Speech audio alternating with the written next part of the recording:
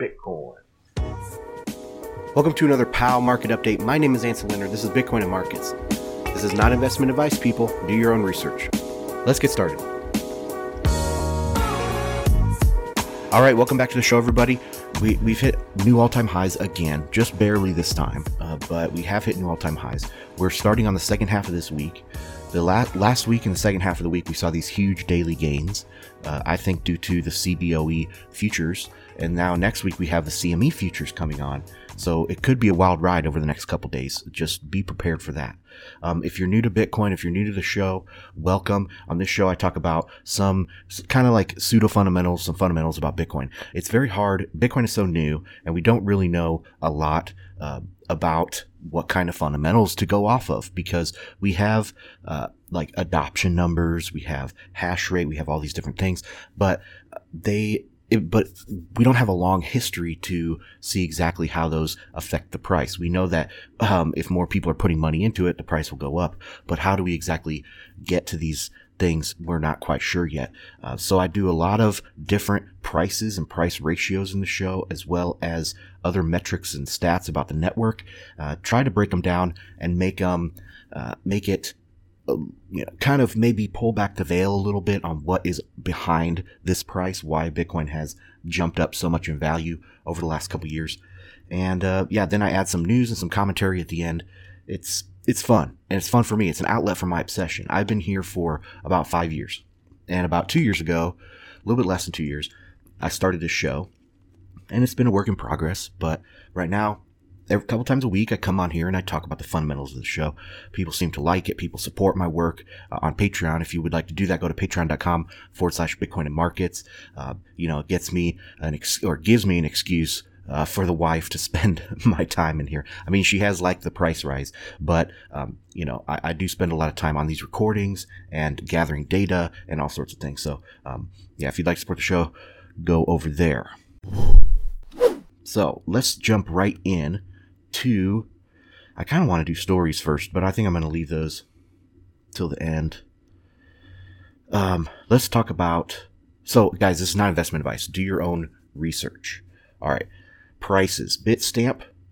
I have 16,558. There is a growing spread between the different exchanges. Bitfinex is about $100 above that, and I think Coinbase is several hundred above that. Also, some of the Asian exchanges are much higher as well. And over the last 24 hours, we've seen this spread increase because some of the trading pairs that are getting the most volume now are Litecoin to Bitcoin, and we usually don't see that. Back in the day, we saw that sometimes because the Chinese exchanges, when they were huge volume, they liked Litecoin. They like to trade a lot of Litecoin. And so we did see those pairs having a lot of volume. But recently we haven't really seen that. I think a lot of this price rise in Litecoin is going to come back into Bitcoin. And I've even seen some things about that on Twitter where this guy's like, thank you Litecoin, but I'm going to use you to buy more Bitcoin now. So Bitcoin is the reserve currency here, and Litecoin is going to be traded in for Bitcoin. Even some of these Ethereum gains and these IOTA gains and other things that people have made off these big pumps, they're going to work their way back into Bitcoin. Also, it's interesting. I saw, so yesterday during the day, the story was all about Litecoin and Ethereum pumping. And now, about 12 hours later, Ripple pumps. So that people are rolling it over into Ripple, but also Ripple, I don't even consider Ripple a cryptocurrency. Ripple is like OneCoin to me, where it is all just a big multi-level marketing thing. Okay. And so the centralized players of Ripple see, oh crap, everything's pumping. We fell out of the top 5 coins. We need to pump our own coin. And so they'll go out there and do watch trading with themselves. I mean, you can't prove that, but that's my suspicion. And they pump up the price. I mean, I think that happens a lot in all of these altcoins. Founders, early investors, the big whales, the insiders, the group of 20 or so people that got early access to all this stuff and have large sums of these coins. They go in there and they pump, they market manipulate. I think Dash is one of the big, Dash and Ethereum are two of the big culprits here too, but Ripple, oh my gosh, it's just, it's not a cryptocurrency, people. It's totally centralized. So we've seen that, and there's some discrepancy on prices around the world. So, but I use Bitstamp, and the reason why I use Bitstamp is it is the oldest, I think, at this point, now that BTCE has left. And OKCoin is kind of, or BTCC, Bitcoin China, they've closed their doors now. So I think Bitstamp is the oldest. It's also, there's no margin trading there.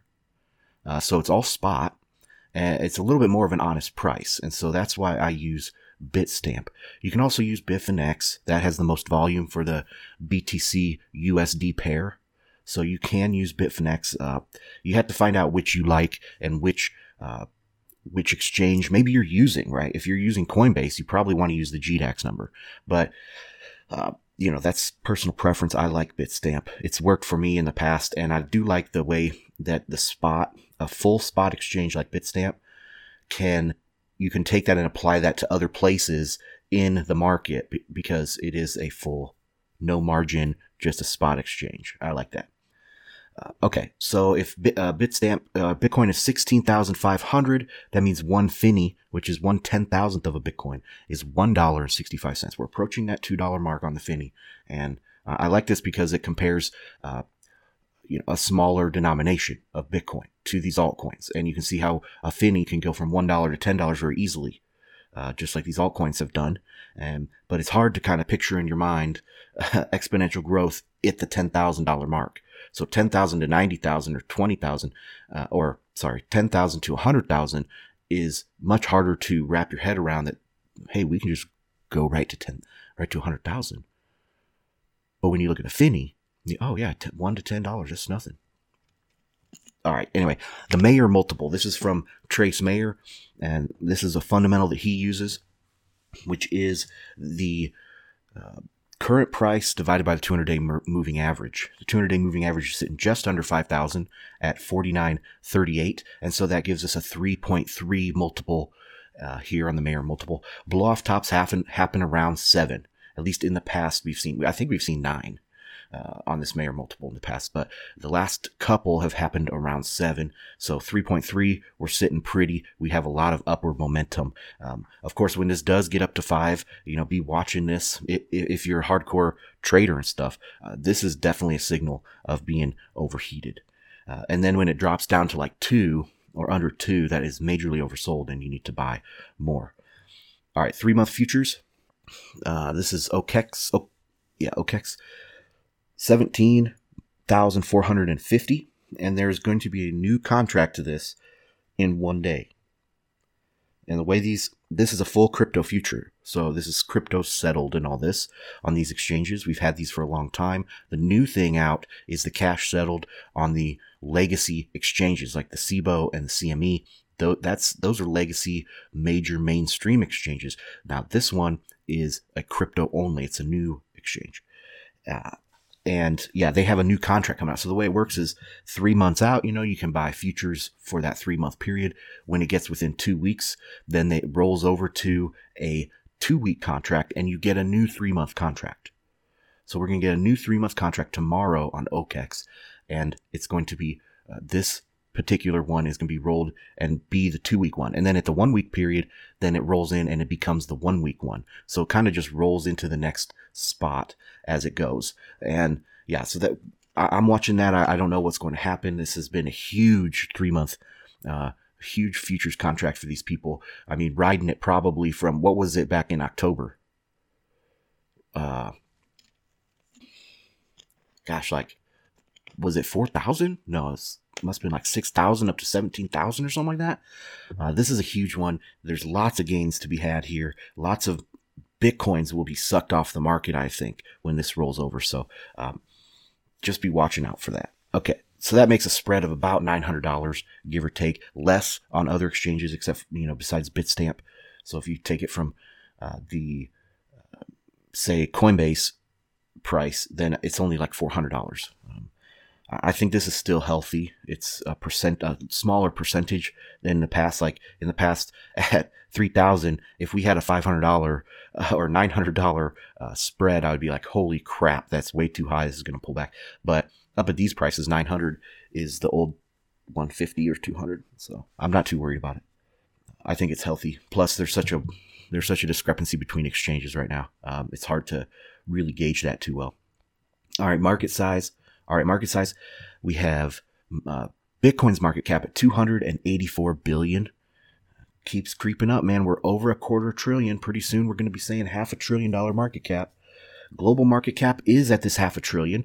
It touched 500 billion, and it is now at 498 billion. The global market cap is all the altcoins divided by outstanding Bitcoin, all of the altcoins. Then the Maximalist price, you divide that by the outstanding Bitcoins. For that, the Maximalist price, we have 29,746. 29,000, almost 30,000 for a Maximalist price. That's gigantic. Now, remember, the reason why I do this, Bitcoin maximalist was a pejorative term used by Vitalik Buterin, one of the founders of Ethereum. Because, people like myself see Bitcoin as the one that is going to maintain. Not that I want it to maintain its dominance, but that it is going to maintain its dominance. And using economic arguments and basic understanding of human psychology and things to show that Bitcoin is going to remain the one. So that's what a Bitcoin maximalist is. And also I believe that all of the underpinnings of all these altcoins rests on Bitcoin's shoulders. I said in the last show, I think it was 2 shows ago, they all exist within Bitcoin's wake. So as Bitcoin moves forward, it creates this like bow shock, right? And all the coins exist within that wake of Bitcoin. They cannot emerge from that and become the dominant coin because they are centralized or they have bugs or whatever. But Bitcoin is like this robust ball of iron that is flying through the air, and the bow shock of it contains these altcoins. If Bitcoin were to go away, or if Bitcoin were to be hacked or something like that, which is very, very, very unlikely, 1 in 100 billion chance probably that Bitcoin will go down technically at this time, at this point. If that were to happen, all of these altcoins would just be disintegrated. So that's why I call this the global market cap of Bitcoin. All right, enough on that. Well, let me contrast that. So we have the Bitcoin maximalist that thinks that Bitcoin is going to be the one. And then you have Bitcoin minimalist, which I have on my Twitter profile. I'm a Bitcoin minimalist. And what that means is I'm a protocol minimalist. I think that the Bitcoin protocol needs to be small, tight, robust, and efficient. Okay? And we don't need to scale at the protocol level. The scaling should be done at other levels. So I want to keep Bitcoin small, the protocol very small and tight and clean. That's what a Bitcoin minimalist is. So you can be a maximalist and a minimalist at the same time, which I am. All right. On-chain transaction value. So this is the average value of a Bitcoin transaction on the blockchain. 15,443. It's almost a Bitcoin. And this is beautiful. Beautiful. You do not need to do coffee on the Bitcoin blockchain. We have Lightning coming out. There's lots of stuff happening with Lightning. Now we have a new spec for all these different implementations, or you yourself to build your own implementation for your company or something and use the standard. So all of them can talk with each other. That is out now for Lightning, and people are very actively building this. I think we'll see people using Lightning to take up a lot of this. If there is smaller transaction demand out there, Lightning is going to start taking that up. But the average on-chain transaction value is $15,000, people. And there was $5.7 billion worth of Bitcoin transacted on the blockchain in the last 24 hours. Difficulty. It went up 18% last time. That was a little bit over a week ago. That means the difficulty to find a new block. That's what keeps Bitcoin transactions ordered and secure from double spending. The difficulty went up 18% last time, and it's estimated to go up another 13% in 5 days. I have some sources obviously linked down below. Look down into my show notes. I have lots of links to look at all this stuff. I also have a new resource page. If you guys are interested in seeing all this stuff, go to bitcoinandmarkets.com/resources. And I'm adding to that weekly. I'm trying to get to, one place where I can send new people to Bitcoin or cool links that I like that I want to collect. I put on this page, and I send people there, and, there's about 2 years worth of learning. It'll take you to really understand all this stuff that's on that page. You can go through the links. It's going to take you a couple weeks probably to get through the links honestly and read into everything. But you're going to be fast forwarded to like 2 years worth of knowledge. So go to bitcoinandmarkets.com/resources. I link to that down below too. All right. So estimated difficulty, another 13%. And difficulty is a lagging indicator. So the price will go up. It'll become more profitable to mine, and miners will come on board. Also, you got to think that, they're making projections. They have to acquire the new equipment. They're making projections for their future profitability, et cetera, et cetera. Buying miners, getting them online. So there is a lag time there. And we have not seen the difficulty really explode like we've seen the price really explode. We've seen maybe a tripling in the difficulty, but we've seen multiple, like maybe 5 or 6x in that same time of price. So difficulty is going to catch up here, and we're seeing that 18%, now 13%, probably another double digit next time, I'm guessing. So we'll see these big leaps in difficulty, which is good.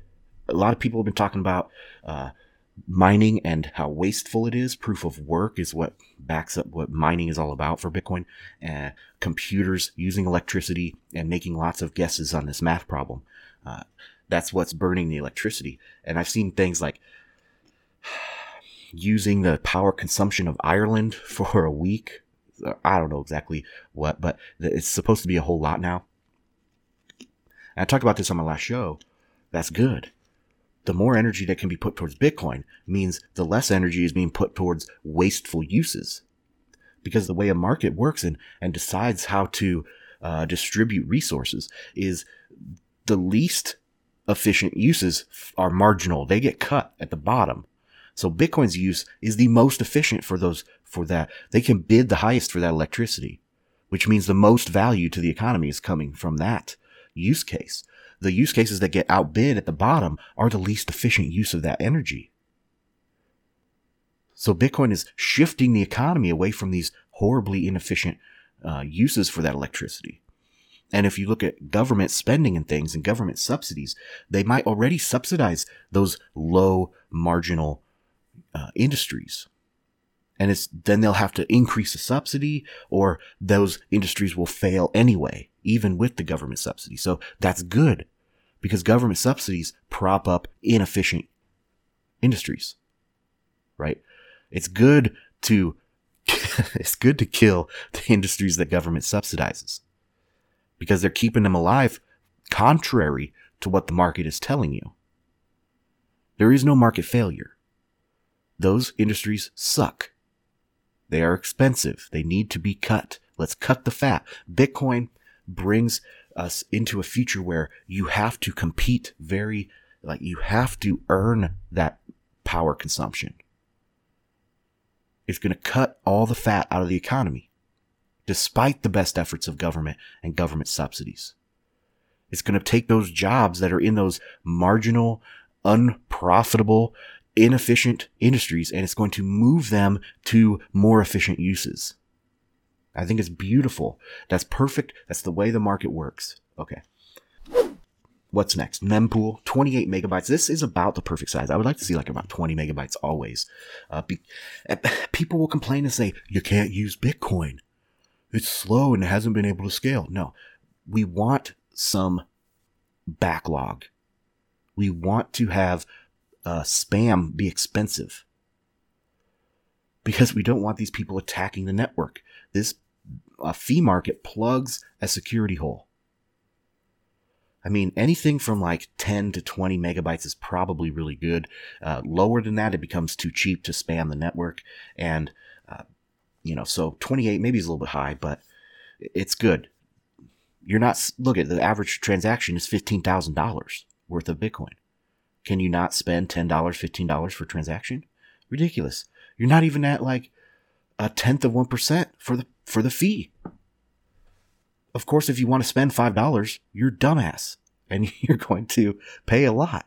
But that depends. If you're buying $50 worth of drugs on the darknet market, with a street value of $50, but you can find it on the darknet market for $10, and you pay a $15 fee, you're still at $25. You're half price of the street value of these drugs. Plus, you're getting cleaner, safer drugs on the darknet market with much less risk of violence, right, to happen to you.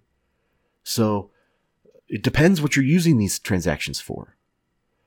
Are you willing to pay $15 per transaction for a transaction that you cannot do elsewhere? I would say so.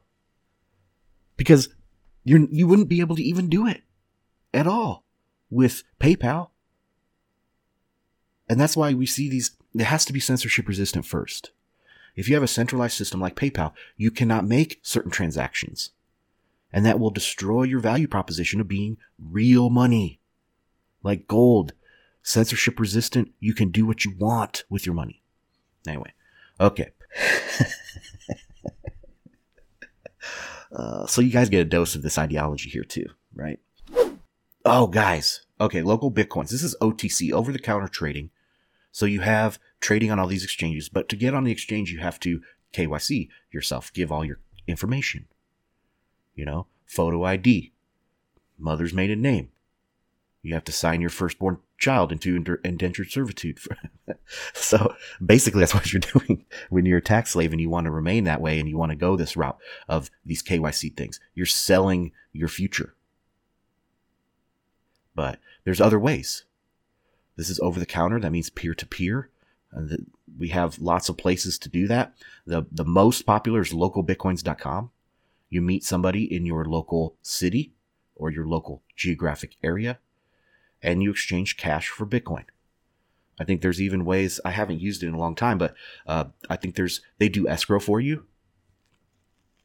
So it is there is a centralized aspect to it if you want to use those features.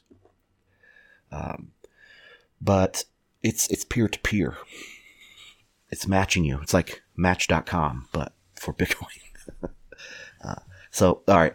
Yeah, last week they hit a huge new all-time high, $88 million in 7 days transacted on local Bitcoins. And this week they've hit another fresh all-time high, $97 million of Bitcoin transacted through local Bitcoins. It's huge. It's huge. Almost $100 million in 7 days. Of course, these are just bare numbers because, like, let's say you're a seller on local Bitcoins and you sell to the same person multiple times. Like every month they buy a Bitcoin. And so you're meeting these guys every month. You stop using local Bitcoins, right? You don't need to use them after you've sold to the same person 12 times or something, or 2 times even, and you are connected outside of local Bitcoins and you can go and sell to them or whatever. So, this is a lowball number even for this local Bitcoin stuff. Paxful is a competitor to local Bitcoins, and their all-time high is, I think, $10 million in a week. So an order of magnitude less than local Bitcoins. And I thought that they were going to be really giving local Bitcoins a run for their money, but they've been going down at the same time that local Bitcoins has been up. Maybe because, there's just more liquidity on local Bitcoins, more sellers and buyers in your area. And so during this huge volume time, these people, buyers and sellers, are moving from Paxful to local Bitcoins. That makes sense to me. But they are down to 7.5 million. So they have gone down 25% from their all-time high, while local Bitcoins has just exploded. All right, LedgerX is OTC swaps on Wall Street. And I watched this number. I collected. We had a huge, huge day on Monday. But last week was pretty big. It ended up really quite a bit of volume over the weekend for these 24-hour over-the-counter swaps. But anyway, LedgerX last week was $6.5 million. And that's interesting. So LedgerX is about to catch Paxful.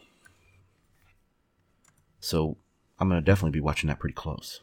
All right, that leads to a new public OTC data on this podcast as $111 million worth of Bitcoin transacted over the counter in the last 7 days. And of course, there's many more places that they can do this. Lots of public or private OTC going on. But from my numbers, that is what I have. $111 million worth of Bitcoin over the counter in the last week. BISC, which is a decentralized exchange, and they do it's a client that you download onto your computer and you run it, and it has decentralized order book, decentralized order matching with people, and it's pretty cool. Their volume has been surging. They were stuck around like $20,000 to $30,000 worth of volume in a week, surged up to $222,000 in volume in the last 7 days. So that's growing, and I like to see that. I actually put it in my resources page. I put a few decentralized exchanges either that are out, like BISC, or that are coming up. So check that out. But yeah, BISC, BISQ.network, if you guys want to check it out. There's all sorts of ways to pay through that service. All right, so that's all my fundamentals.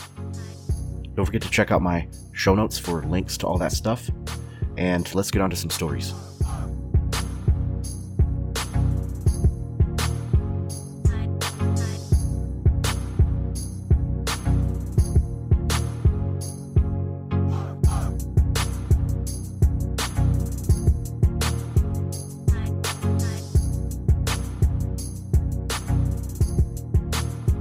Okay, man, geez, I've been having trouble with YouTube. They flagged my last video.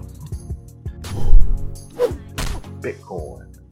A lot of my listeners probably like the music that I play, and in between these sections, and I prided myself on having good music. I mean, that's kind of like what I listen to a lot, and anyway, that YouTube flagged me, and I hate fucking YouTube. I hate it. But that's where people find the show. And I'm kind of on the fence whether I want people to find the show or not. Honestly. I mean, I'm not here to be some rock star, right? I'm here just to help some people, fulfill my passion, this hole that I need to talk about Bitcoin. Because for years and years, people that listen to this have been here for years. You know this. You have family. You try talking to family about Bitcoin, or they ask you like, what's going on in your life? You're like, well, I'm obsessed with this Bitcoin thing, and their eyes roll back in their head, and it's kind of lonely for a while. Bitcoiners were lonely. That's why we found our outlets on Reddit. We found our outlets on Bitcoin Talk, and Twitter now, because it connected these disparate people that were obsessed with Bitcoin. That's one reason why I started this podcast, as an outlet for my obsession and to find like-minded people. But anyway, so now that's a little bit different. People are coming up to you and asking you, how the fuck do I buy Bitcoin? And you're like, well, you're 2 years late because you got to wait a month to get onto Coinbase, yada, yada, yada. But so I don't even know if I want people to find this podcast. I totally appreciate my patrons, and I totally appreciate my listeners that I get, but man, I hate YouTube. I freaking hate it. Jesus, man, my boy's banging on the floor upstairs. Yeah, so I'll probably keep at it. So anyways, I'll probably keep at it for a little while, because I'm not a quitter. But we'll see. We'll see what happens. I do just like the audio format. I think that is a good way to get across to people and be more intimate, honestly. I think that YouTube is great, but it's not as intimate as audio is. So anyway, that's what I'm thinking. So let's get on to some stories. CBOE futures obviously have launched. You can go to a link that I have in the show notes to see the prices. I think it's 10-minute delay, but it's almost real time. So you can see that. Open Dime. I had the pleasure to be on Meister's show last Friday with the panel, and Rodolfo Novak was on there. He is a huge name in the space. He's been around forever. He produces high quality solutions for Bitcoin, right? They had this CoinKite, has been around a long time. They produced some good stuff back in the day. They had, payment service credit card thing that you can pay with Bitcoin early on. They've discontinued that years ago. But then they had this Open Dime that came out, which is a physical Bitcoin stick. You put your Bitcoins on there, and it's cryptographically, you can show that nobody knows the private key. So it's like making a paper wallet, but where you can show that nobody has seen the private key, and you can hand that Open Dime to somebody, and then they own the Bitcoin. You have no way of going back using the private key and taking that Bitcoin back after you've handed it to them. So it's a very secure way to transfer Bitcoin off chain. It's an off chain solution to scale Bitcoin. But now they're out with this cold card.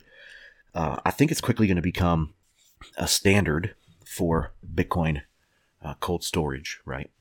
It's almost like a offline computer, like an air-gapped offline computer that's never touched the internet. Very, very secure, multiple ways. You got multiple accounts, so you can use a different PIN and open up an account with, a millibitcoin on it, instead of opening up your other account that has 3 Bitcoins, right? So it's very, very secure.